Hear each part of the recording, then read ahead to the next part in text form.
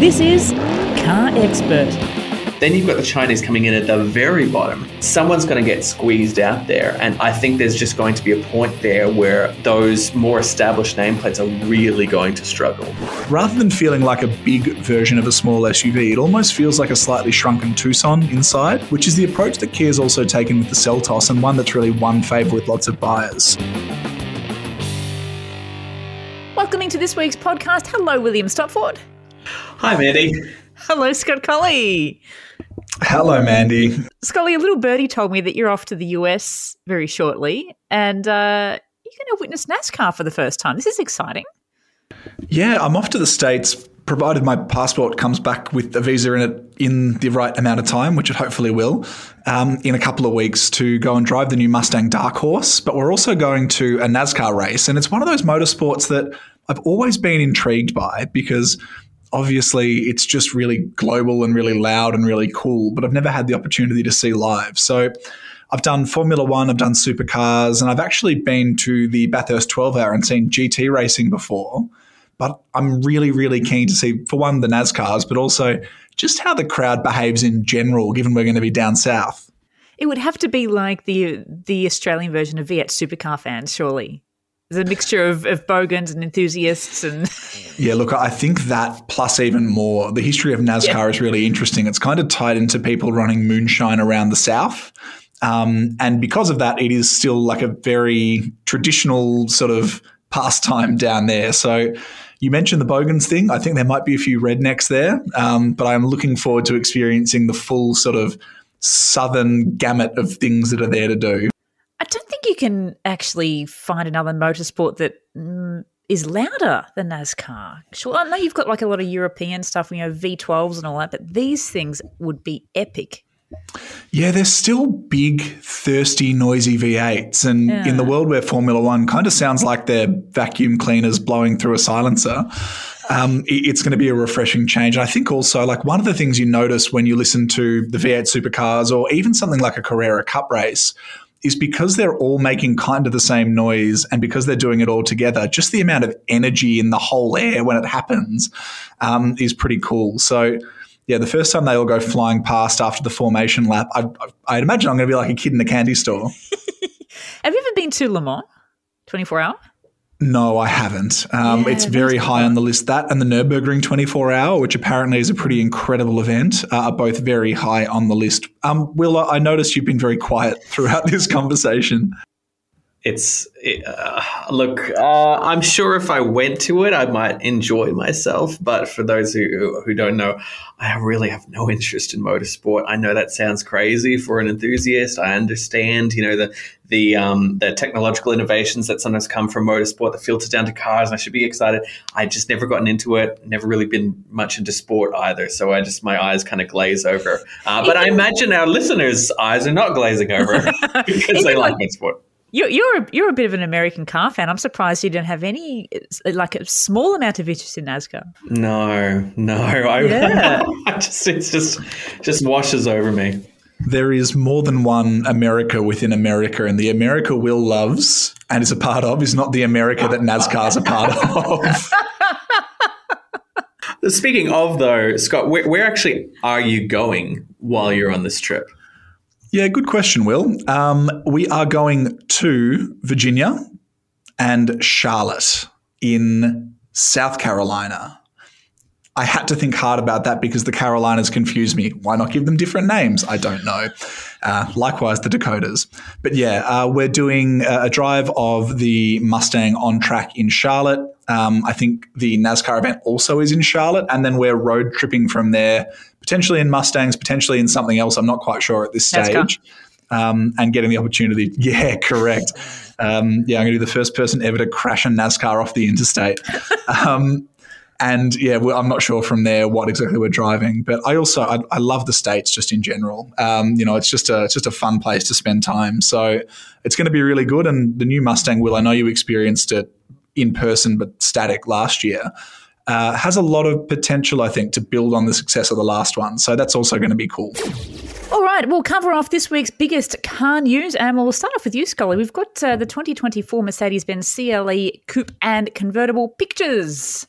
We finally do. Mercedes has been talking about this car kind of, but not really for a little while. For a while there, it sort of stopped talking about it entirely, and then it hinted at bringing the C-Class and the E-Class together, and then it put a million prototypes on the road, and now it's finally out. This CLE is kind of a throwback to the days of the CLK, when Mercedes had a dedicated line for its coupe and convertible. And it replaces the E-Class and the C-Class in one go, because we know globally people are looking more and more to SUVs and away from coupes and convertibles, and having two separate model lines in much the same space just didn't make sense for Mercedes. This car will be in Australia in the second half of 2024. It's going to launch in Europe in coupe form later this year and then convertible form early next year. Now, it's a little bit longer and wider and has a longer wheelbase than the last C-Class coupe. It's bigger than a 4 Series or an Audi A5, which is kind of its direct rival. And Merck says, and this is a crucial one I know for you, Will, the boot now holds 3 golf bags. So there's that. On the outside, I'm still not quite sold on the styling. It looks kind of a little bit Acura or sort of Infinity-ish at the back, but there's no mistaking it for anything but a Merc up front. And under the bonnet at launch, there will be a range of 2-litre, and then there's one 4-cylinder, and then there's one inline 6 engine in the CLE 450. We're expecting it to get plug-in hybrid AMG powertrains down the track as well, but at launch initially, at least in Europe, you can even get yourself a 2-litre diesel if you really want. Pricing hasn't been confirmed, and to be honest, I'm not really willing to hazard a guess, because Mercedes prices have gone up and this is a brand new model line. But if I had to take a punt, I'd say over the $100,000 mark in sort of BMW 430i territory. I'm kind of two minds about the CLE, because obviously it makes a lot of sense for Mercedes to be consolidating its lower volume models. We've already seen S-Class Coupe and Convertible go. We've seen SLC go. It makes sense to go back to that old CLK strategy. However, what they've done here is they've given it very C-Class looking styling, I have to say. And that's one thing the CLK never did. It was based on a C-Class, but it looked more like an E-Class. So it helped kind of bridge the gap there. Maybe it felt like you were getting a more expensive car than what you were really getting.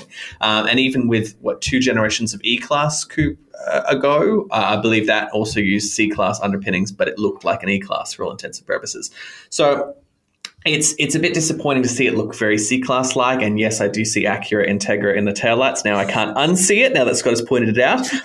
But there was one pleasant surprise when I was reading about the CLA. This is a car that has been endlessly spied for so long now, so I'm glad we could just rip the Band-Aid off and it's finally been revealed. It is nice to actually see a 6-cylinder option, because I was of the belief that it would just end up mirroring the C-Class powertrain lineup. And as we know, the C-Class, even in hottest AMG guys, has gone exclusively 4 cylinders. So it's nice to see a 6-cylinder option there, but I just wish it looked a little bit more special. And that's probably a complaint I've had about a lot of Mercedes designs of late. They all just kind of look a lot like each other, and they all kind of blur together to me. And I'm sure it's going to be a great car to drive, but styling's just really not doing it for me. Well, it looks like buying an EV in Australia is getting cheaper. Yes. Well, this was a really interesting one, because for those of you who have been following the electric car price wars of late, MG announced that they were going to be bringing in their most affordable MG4 variant for, what was it, $38,990 before on-roads, and then just days later, BYD announced the base price of their Dolphin would be $38,890 before on-roads. So now GWM, with its Aura electric hatchback, which has only just started reaching showrooms, I believe, after a bit of a wait there, they had announced pricing a few months ago, saying that it was going to start at $43,990 before on-roads.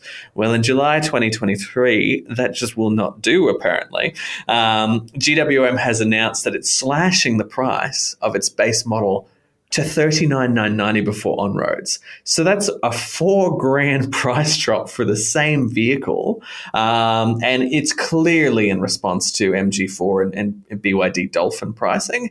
But it makes the GWM Aura, which was sort of in danger of becoming a bit of an also-ran just by virtue of having a noticeably higher base price.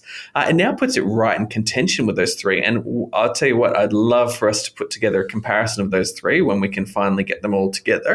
But that's not all. GWM has also announced it's slashing prices of other Aura variants by $2,000. And it's even adding an Ultra variant for $48,990 before on-roads, which comes with things like a power tailgate, panoramic sunroof, heated, ventilated, and massaging front seats. Yeah, so it's pretty well kitted out. This is really exciting. These cars are still not what I would call cheap overall, because you can still get petrol or hybrid cars for between $20,000 and $30,000. But all of a sudden, they open a new door for new people. And the one thing that drives car makers like nothing else is competition. Ultimately, they are in the business of selling cars, and if your rival is selling the same car cheaper, people are going to buy it. Especially now, as people are getting more and more aware of electric cars, there is going to be more and more competition, and that's only going to do good things for Aussie consumers. So as some of the more vocal advocates for electric cars in Australia have been saying for a long time, and some of the stuff they say is right, some of it's wrong, they're definitely right on this one. As soon as the snowball starts turning in Australia and we see more cars coming here, competition has ramped up, prices have become cheaper, and consumers are the winners. I'm going to be very curious to see what happens with the Japanese and Korean competitors here, because these cars significantly undercut something like a Nissan Leaf or a Hyundai Kona. So those brands are going to have to make a decision. Do they try and lower their prices to better rival these vehicles? Now, that seems probably unlikely because supply seems to always be really tight for any company that's not building cars in China when it comes to electric vehicles, because we're seen as a bit of a low priority market. The alternative thing they can do is try and position themselves as more premium offerings.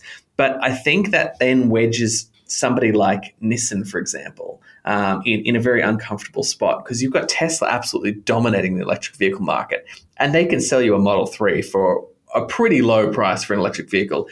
Then you've got the Chinese coming in at the very bottom. Someone's going to get squeezed out there. And even as we see electric vehicle demand grow in this country, I think there's just going to be a point there where those more established nameplates are really going to struggle.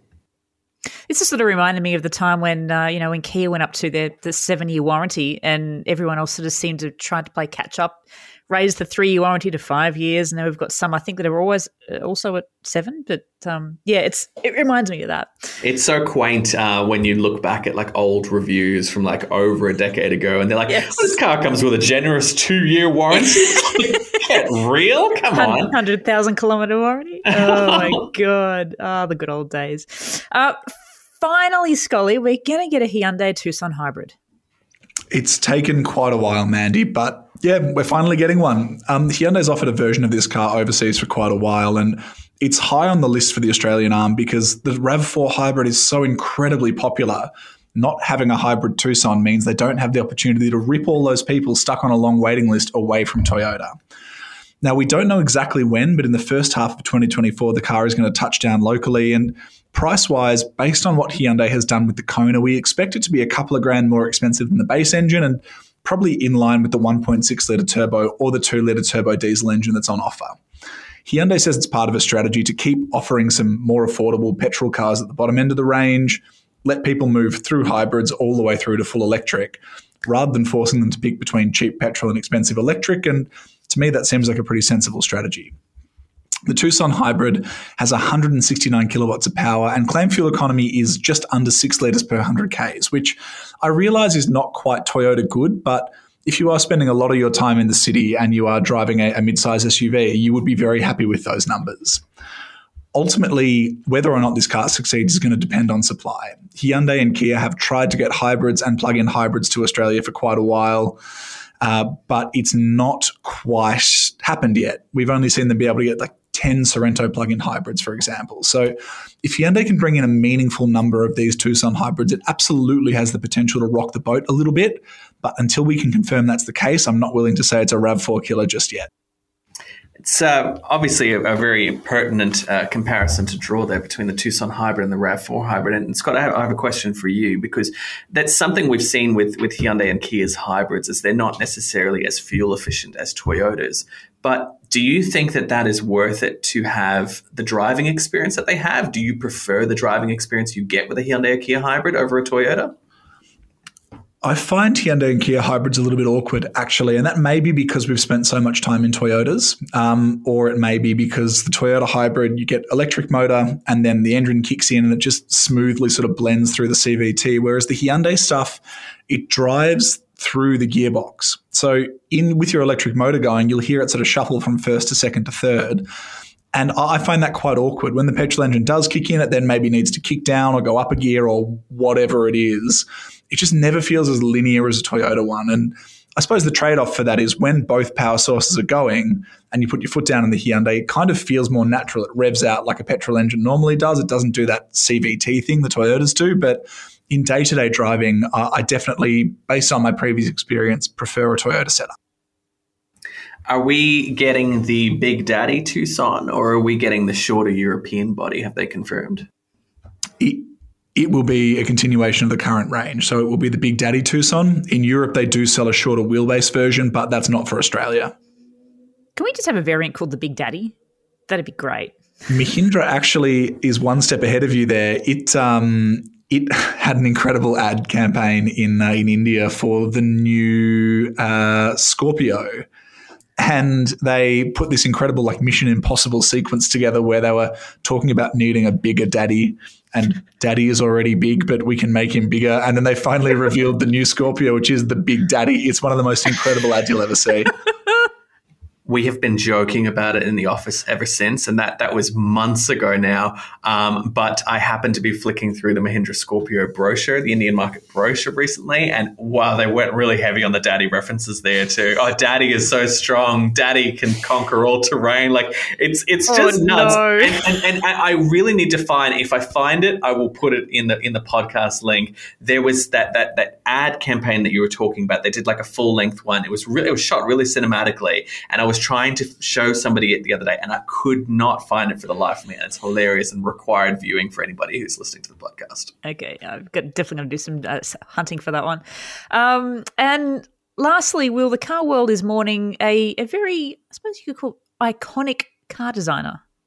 Yeah, so in really sad news, Peter Horbury, the English automotive designer, passed away at the age of 73. He was actually visiting colleagues in China as part of his work when he passed away. Now, he was still responsible for Lotus design.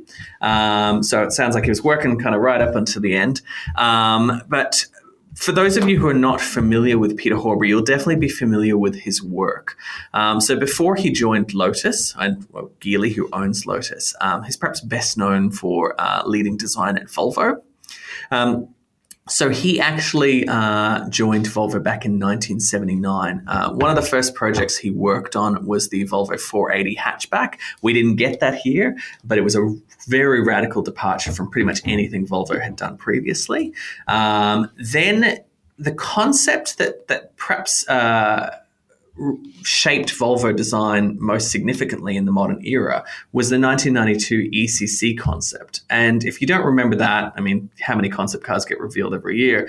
I don't blame you. But if you go back and look at photos of it, you can very clearly see just how much it inspired the design of the first generation S80, the first generation S60. It brought in these key design elements that we saw as Volvo moved away from that boxy design language with the 740, 760, etc., and the 850 to this different, smoother design language with very prominent shoulders and large lighting elements and things like that.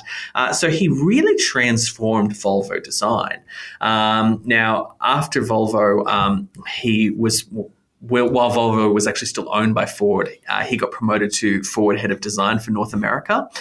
So he was responsible for shaking up the Ford brand's design language as well. So a lot of vehicles that we didn't see here, but bringing in lots of prominent chrome elements. So midlife updates for the first generation Fusion and other vehicles like that. Then he moved back to Volvo, and then obviously with Volvo being acquired by Geely, his purview included brands like Lotus, which I mentioned before, also Lynk & Co, Smart, and Zeekr. So over the past few years, he's been basically in charge of Lotus design. So under Peter Horbury, you saw vehicles like the Electre, which is Lotus's first SUV and first electric SUV, first SUV period. So we're still probably going to see a few vehicles that are going to come out that are going to show the influence of Peter Horbury on them. But yeah, it's really sad. He's one of those really well-known designers in the industry. It's certainly sad and unexpected news. Volvo, to me, in 2023 is a style leader, and that only happens if way back down the line someone actually takes the effort and the time to change its direction. As much as I love the old-fashioned boxy upright Volvo, I think there's something so beautiful about their current cars and the fact that they're still unashamedly boxy and upright and practical, but they also have these smooth edges and interesting details that make them more than just a box. That is present in so many of Peter Horbury's designs. I mean, you mentioned, Will, the S60, but also the Volvo XC90, the first-gen car, has aged better than pretty much any other large SUV from that era. An early 2000s Merc ML looks ancient. The BMW X5 looks like a 5 Series Touring. That XC90 was on sale for close to 15 years, maybe not quite.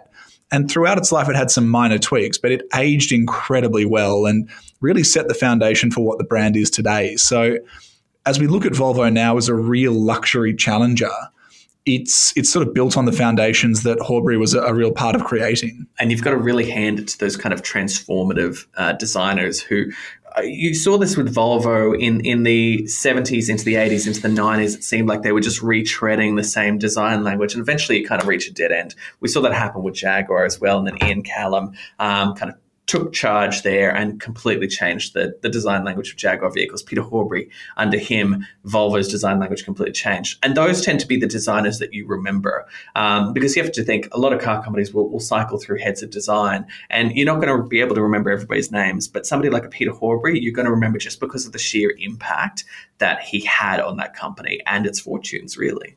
Rest in peace to Peter Horbury.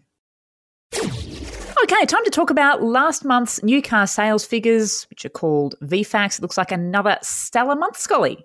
Yeah, Mandy, it was another big month of new car sales. Actually, it's the best result since 2018 when 130,300 cars are sold. So June is traditionally a massive new car sales month as we come into the end of financial year, and this year was no different. And if the peak body, the FCAI, is actually to be believed, it could have been an all-time record if supply was matching demand. As we know, there are still long delays on some new cars and shipping holdups and all sorts of things stopping people getting their new cars. And that has held back deliveries, which are what VFACTS reports, over the last 12, 18, even 24 months. In terms of the headlines, the Toyota Hilux was once again the best-selling car in the country, but it was followed by a new one, the Tesla Model Y, which outsold the Ford Ranger to take second spot on the podium. Tesla is now comfortably in the top 10 best-selling car brands to date in 2023, and it's showing no signs of slowing down. On the brand front, Toyota was down 7.1%, but still dominated the market with double the sales of second place, Mazda, and Hyundai came in third ahead of Ford, Kia, and Tesla. Will, from this month, what was the number that most struck you? I think it's that Model Y number. That just really surprised me because we've seen the Model 3 soar up the sales charts. We've seen the Model Y do really well. But the fact that it was actually able to knock over the Ford Ranger in that month is absolutely astonishing to me. But it is worth pointing out that if you do look year to date, Model Y is not quite up there. So year to date, Hilux is sitting at 28,000, Ranger 26 or so thousand, and the Tesla Model Y is all the way down in third place with 14,000 sales. It's part of a trend we're seeing more broadly, and electric car sales are jumping really quickly. Obviously, previously Tesla didn't actually report its numbers, which obviously helps when you look at the comparison. But we've also seen BYD grow really rapidly. Year to date, it's sold close to 10,000 cars. And we're seeing the growth of electric car sales from brands like MG and soon to be GWM. So it's something we expect to be talking about a lot more going forward. In terms of the biggest segments in the country, SUVs accounted for more than half of the market. Light commercials were 23% and passenger cars were 16%. And the best-selling segments in the country were medium SUV, 4x4 ute, and then small SUV. None of that is really a surprise. In terms of the smaller brands making an impact, Ram was up 85%, SsangYong was up 144%, and Land Rover was up 85%. A lot of these brands are doing this on the back of supply. We know there's been a lot of pent-up demand for them and lots of forward orders, and a boat has finally arrived with a chunk of those cars. We've also seen significant growth from smaller brands. Cupra, for example, is on track to sell maybe more cars than we expected this year, and it's rolling out the Born electric car now. And we've seen brands such as Alfa Romeo, which has just rolled out its new Tonale small SUV, record growth relative to last year. How is Chery going? Because they've only entered the market quite recently, but I had a look at the sales figures before. It seems like they're climbing quite rapidly too. Yeah, Chery sold just over 600 cars in Australia last month, which puts it barely 50 behind Jeep and actually puts it ahead of Mini for June at least. It only has the Emoda 5 in Australia at the moment, but we are expecting more SUVs, the Tiggo Pro range, to touch down soon, and that's only going to drive it up as well. And it's sort of the continuation of a trend we're seeing with MG and GWM. Even though we've found that the cars aren't quite as good as the established players, because they're cheaper and because they look really slick and they're coming in at a price people want, they are selling really strongly. Are there any brands that perhaps didn't do too well during the month, or perhaps not doing too well this year period? I mean, the big one is Toyota. Toyota was down 7.1% over June 2022, and its market share has dropped significantly. It was down to 17% as opposed to 23% in June 2022. We know that this is partly on the back of supply. The brand has been struggling to get the strong-selling RAV4 hybrid, Camry hybrid, among other cars to the country, and that has eaten into it. But it's going to be really interesting to see if that market share actually comes back or whether it's been eaten up by the brands who are stealing sales from it. In terms of other brands that were down significantly last month, Hyundai dipped very slightly, Kia dropped to close to 10%, and Mitsubishi was down close to 10%. In a lot of cases, this can be put down to supply, but we also know Mitsubishi is getting ready to roll out a new Triton in Australia, which is obviously means the old ones in run out, and that's also going to eat into sales. For a full breakdown of VFACTS, head to carexpert.com.au and leave your questions in the comments at the bottom of the story, and our team will get back to you. Scully, you recently jumped in the seat of the Hyundai Kona. This was the launch review up in New South Wales. How did you find it? Yeah, Mandy, the new Kona is a very different car to the one that came before it. The original Kona was a bit of a trailblazer in Australia. It was one of the first cars to sell really strongly in that segment and had a really funky design, a really cool ad campaign around it with the dancing parking meters and the dancing washing sort of spinners from the car wash. Hyundai's kind of doubled down on that for the second generation. It still looks quite out there. You can still get some bright colours, but it is a more grown-up and it's a bigger and higher tech car than before. So that's probably one complaint that I had about the last Kona, Scott, is that if you're looking at rear seat space, if you're looking at boot space, it was actually less practical than an i30 hatchback. And people often think, well, I have kids, I want more space, I should get an SUV. But in the case of the Kona, it was actually not any more practical. It was actually less practical. So tell me now, is it bigger? Is it more comfortable in the back than an i30 hatchback? How does it compare with its rivals? It's taken a massive step forward, and that is one of the key things about this car. It's bigger in every dimension than the old one. Boot space is up from 375 to 405 litres, but the space itself is so much wider and more usable than before. It feels like it's much bigger. And yeah, the back seats, it starts when you open the doors. That old Kona had a really tight door that you had to sort of squeeze in through. And if you were loading kids or bags, or if you were an adult trying to get in, it was a real pain in the ass. The new one has big doors that open nice and wide, and when you're back there, it's got tall windows, it's got plenty of headroom, and it's got enough legroom that as an adult, you can sit behind another adult on a longer drive and not feel like you want to cut your legs off, which is really positive. Hyundai's also put things like air vents in the back. It's got USB ports in the back, and there's a fold-down central armrest. Some real thought has gone into making this a car that is usable as a family car. And rather than feeling like a big version of a small SUV, it almost feels like a slightly shrunken Tucson inside, which is the approach that Kia's also taken with the Seltos, and one that's really won favour with lots of buyers. So it's a huge tick on the practicality front relative to the old one. I'm looking forward to getting it side by side with the Seltos to see which is actually the better family car, because both of them really punch above their weight, but certainly based on first impressions, it's up there with the best in class.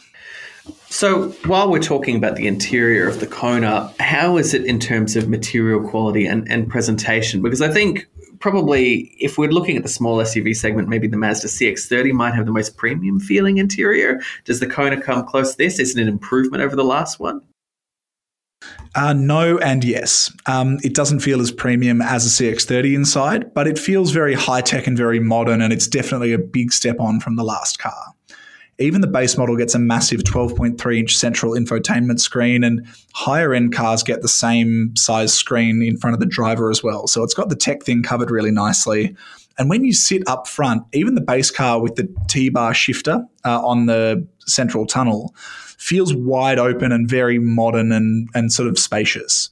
The driving position is awesome for tall drivers. I got very comfortable very quickly, which is not something I can say about the last one. And as you sort of look out over the wide bonnet, it definitely feels like a bigger car. I think Hyundai also deserves credit for, even on the base model, sticking with buttons.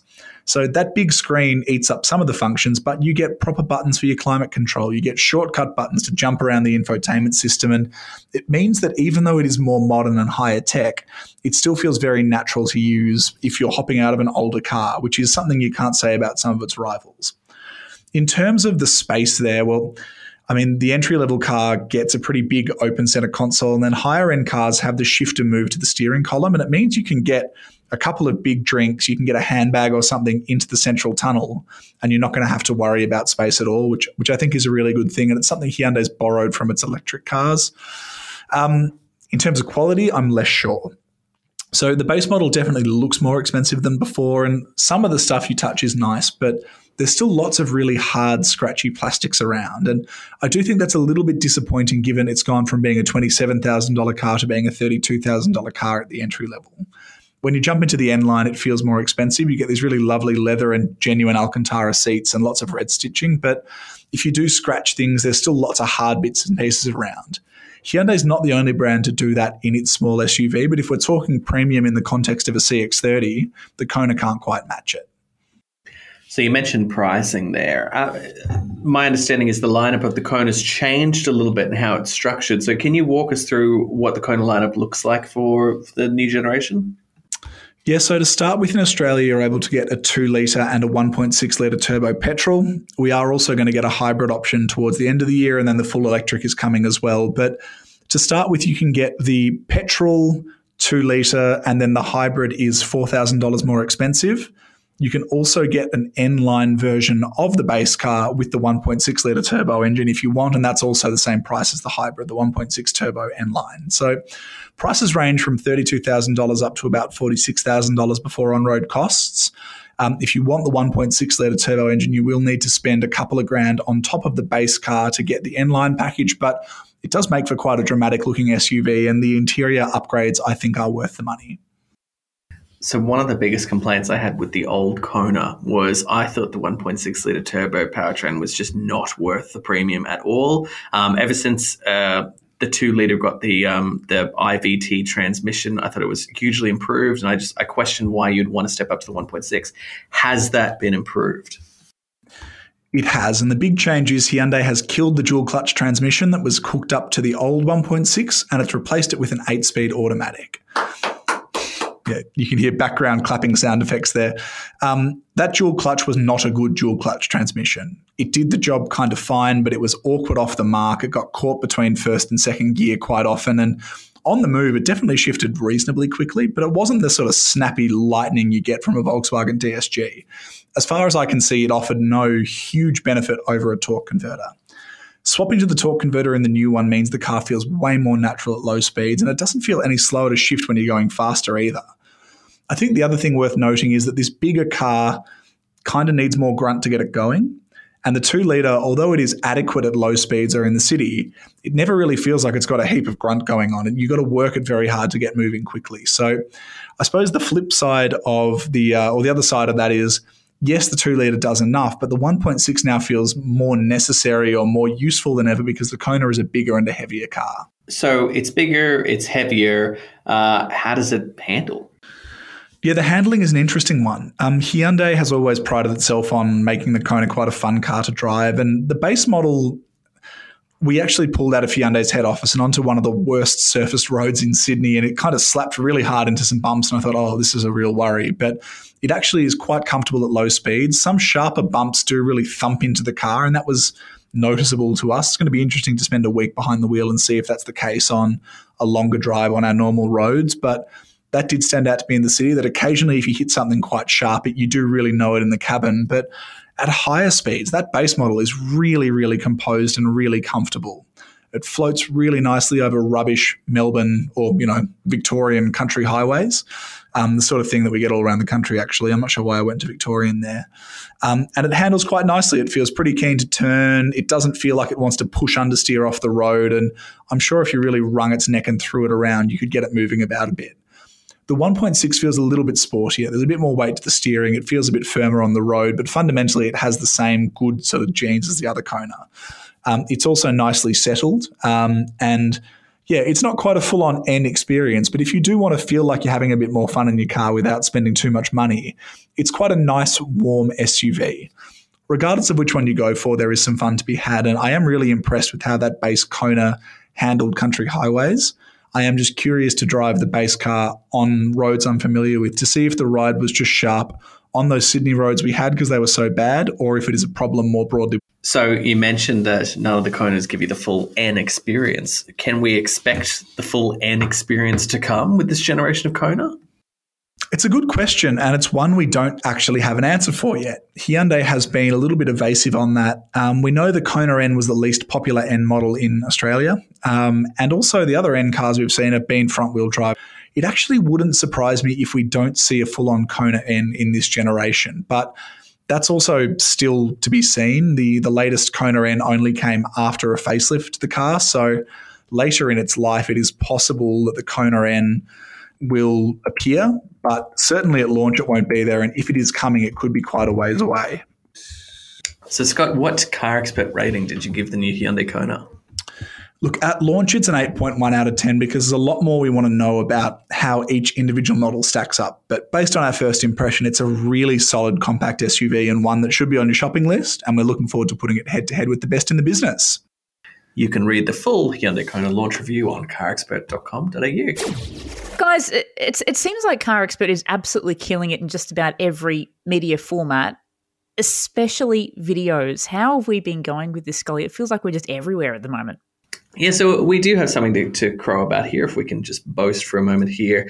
So with 36,765,589 views across YouTube, TV, and video on demand platforms between July 1 of last year and June 30th this year, we actually had more than twice as many, so 2.2 times as many views as our nearest competitor. So obviously, probably everybody listening knows about our enormously popular YouTube channel, which Paul is the face of. But what you might not know is that we've also been on television, or rather Paul has been on television with slots in Better Homes and Gardens.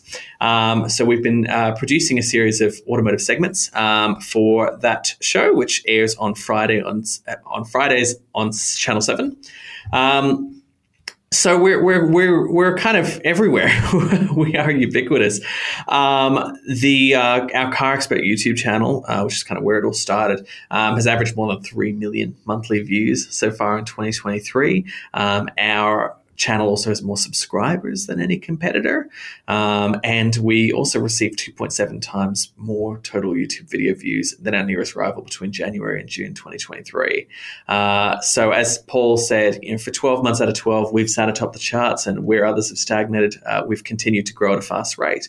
Sorry, I should have started that with, "G'day, I'm Paul," for 12 months out of 12, et cetera, et cetera. But yes, it's lovely. And, we couldn't do it without you, the viewer, the listener, the content absorber, and our loyal audience who are tuning in to watch us, and it's wonderful. So one of the things that stands out to me about these numbers, and obviously we are biased because we work for Car Expert, but the reach on television that Expert has is quite significant. So across regional and metro TV, there's more than 1 million viewers reached in the stuff we've done previously with Channel 7, and the plan is to grow that significantly through the second half of the year as part of a partnership with Better Homes and Gardens. So if you are tuning in to Better Homes on a Friday night to get tips on how to overhaul your backyard or how to make your house look prettier.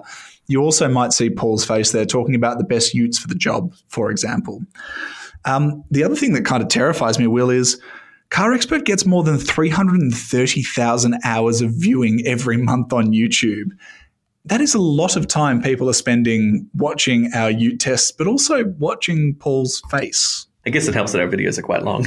But look, I guess what you could say as well is that for us, things are getting so much better all the time. They're getting better. They're getting better all the time. Better.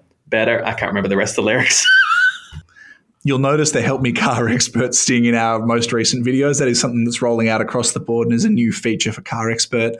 You'll also notice a new podcast popping up on our YouTube channel soon. So keep an eye out for that. We will have more information about that in a separate podcast episode. But on top of the broadcast TV stuff, the YouTube channel will have some more new ideas and products coming soon.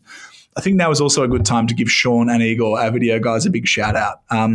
We have quite a small video team. It's just 2 people on top of Paul, the presenter, who shoot and edit everything. And that is a really significant job that probably goes a little bit unnoticed because taking really high quality footage and then making it look good in a really quick turnaround is a hard thing to do. So guys, if you are listening, well done. And if you're not listening, make sure that if you are a YouTube viewer, you reach out in the comments and let them know how good of a job they're doing. That wraps up this week's podcast. Where's the team off to next week, Scully? It is a very busy week, Mandy. We have got people everywhere. I'm off to Sydney and then off to Adelaide, driving the Volkswagen Golf R 20 Years Edition, and then a range of BMW M cars that we were meant to drive a couple of months ago and couldn't get off the boat. James is off to New South Wales to drive the new Mazda CX-60. Up in Sydney, we've also got Matt Campbell driving the new Honda ZR-V, and then Will is off to Sydney to drive the Peugeot e-Partner. So we're scattered all over the country this week. And what cars have we got coming up in the garage? So because we're spread so thin, we don't have quite as many cars as we do this week. So next week, we're going to have the Volkswagen Amarok Life TDI 500, Toyota GR Supra GTS with the manual, very nice, and also Toyota GR86 10th anniversary with the manual. And up in Sydney, we're also getting behind the wheel of the Lexus RX 350h. All right, Scott Colley and William Stopford, thank you. Thank you, Mandy.